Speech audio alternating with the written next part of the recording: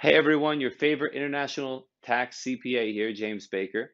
And today I have a video update for you for all of the foreign individuals who own LLCs. I'm going to update you on the infamous Form 5472 filing that needs to be done every year. Aya! Haven't done my taxes, I'm too turned up.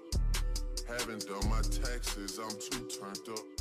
And Haven't done my taxes, not I'm much too has turned changed, up. but I want to answer some of the frequently asked questions that my clients have and give you the answers to those so that you can be a little more informed.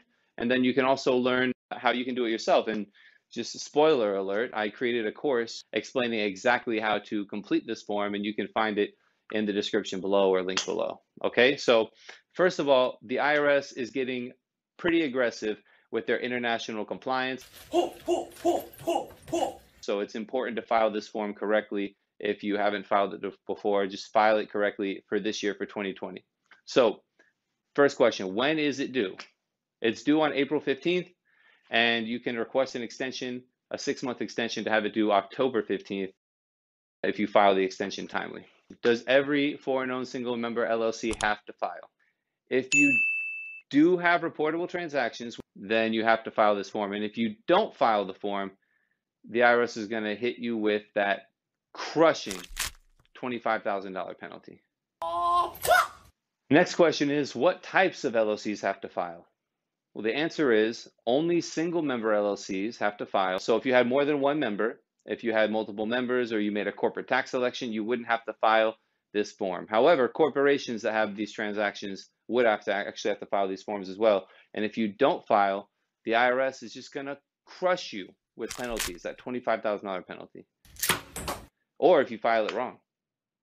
Another question that I get very often is, what is a reportable transaction and what do I actually have to report? The answer is basically anything between you and your company. If you put money in the company, you took money out of the company, paid for personal expenses on your behalf, you paid for business expenses on the company's behalf, you paid to open the company, or you paid to close the company.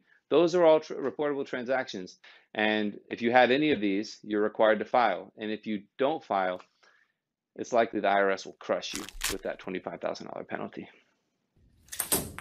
Another question, for what year is the filing required? In the US, the calendar year runs from January 1st to December 31st.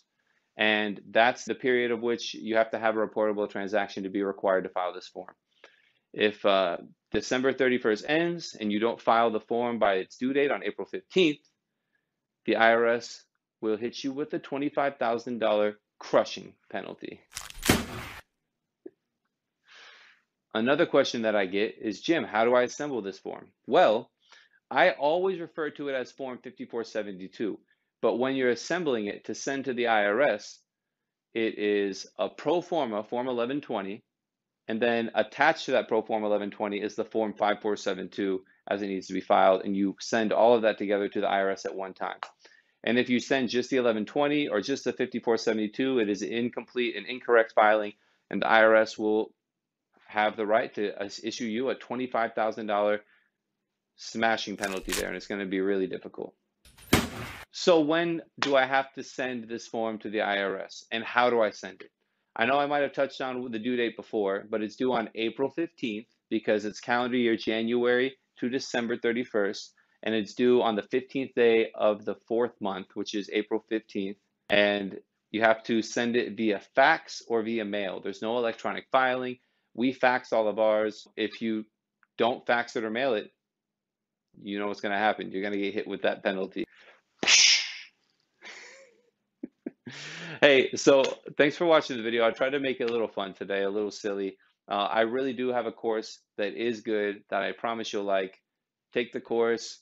We'll review the forms before you send them to the IRS.